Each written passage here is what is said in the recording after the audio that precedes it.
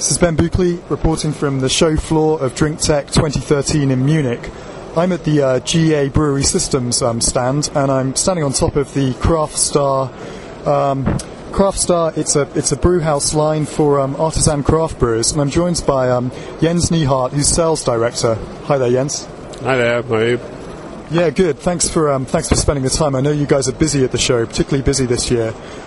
Jens, you're marketing this particular brew house as a solution for artisan craft brewers, and you're saying to me just now, I mean, presumably in the United States it's a big market. You're saying you're targeting craft brewers maybe with larger capacities who are on the verge of maybe leaving the craft sector in inverted commas. Why have you chosen to go after this market? I mean, first and foremost, we all like diversity. We like different beers and recipes. So we're pretty much proud of this scene, which is developing, which is of course something different. And we target, as you quite rightly mentioned, we target to see the semi-professional guys. I mean, talking about craft brewers, I wouldn't say they leave the craft brewer scene, but even the world's biggest craft brewers with 6 million hectoliters is still considering themselves to be a craft brewer. So, I mean, it's a very attractive growing market, and we like to fish off let's say the top 10 to 20% with this new product. Okay. And the fact you're showcasing this in Munich, does it mean, I mean, obviously the craft phenomenon, it started in the United States, but do you see promise close to home and in other world regions?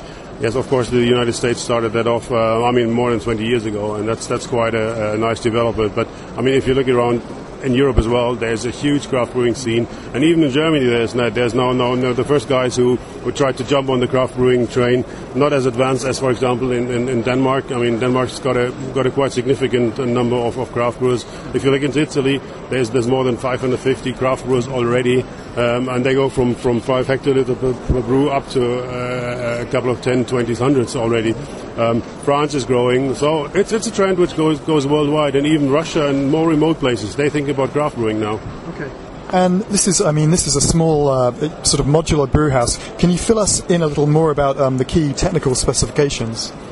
What we try to do here is be pretty much standardized. You want a quick and dirty drawings and technical evaluation. You want no fuzzy things on there.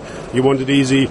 You want it semi-automated, and that's the reason why we did only semi-automated, because craft brewers, the name says it, they want to lay their hands on the equipment. So it's not fully automized, because we know people love the beer. They like to bring it through the whole stream. So it's only, as I said, semi-automated. We would like to have it's not a brand name, but we called it Plug and Brew. It comes prefabricated. You put it on the shop floor. You don't need extra floor stabilization, extra stuff for that. You just put it on the floor. You push the vessels together. It's an installation time which goes into days, no longer weeks or months, and you're up and running in no time. And that's what we had in mind with that. Okay. And if I'm a craft brewer using specialty malts, which are expensive, I mean, how does this brew house help me get the most out of these expensive raw materials? I mean, I think we're famous for our efficiency in terms of raw materials, energy, and other utilities. And we have not done anything special here. So we just tried to keep our famous Hubmann technology on the same level, but we just made it a little bit smaller. So you get everything you can expect from GA Brew Systems with its Hubmann technology, as if you would expect from a large brew house. And finally, I'm an innovative craft brewer, and I'm so innovative, and I just become, really successful. I mean, what happens if I want to grow? I mean, can I extend this particular system? There's two things. I mean, one is the Craft Star. As I said, it comes as a standardized solution, either in a 2-vessel or 3-vessel configuration. Yes, you can go up to 5, 6, 7 brews a day if you wish.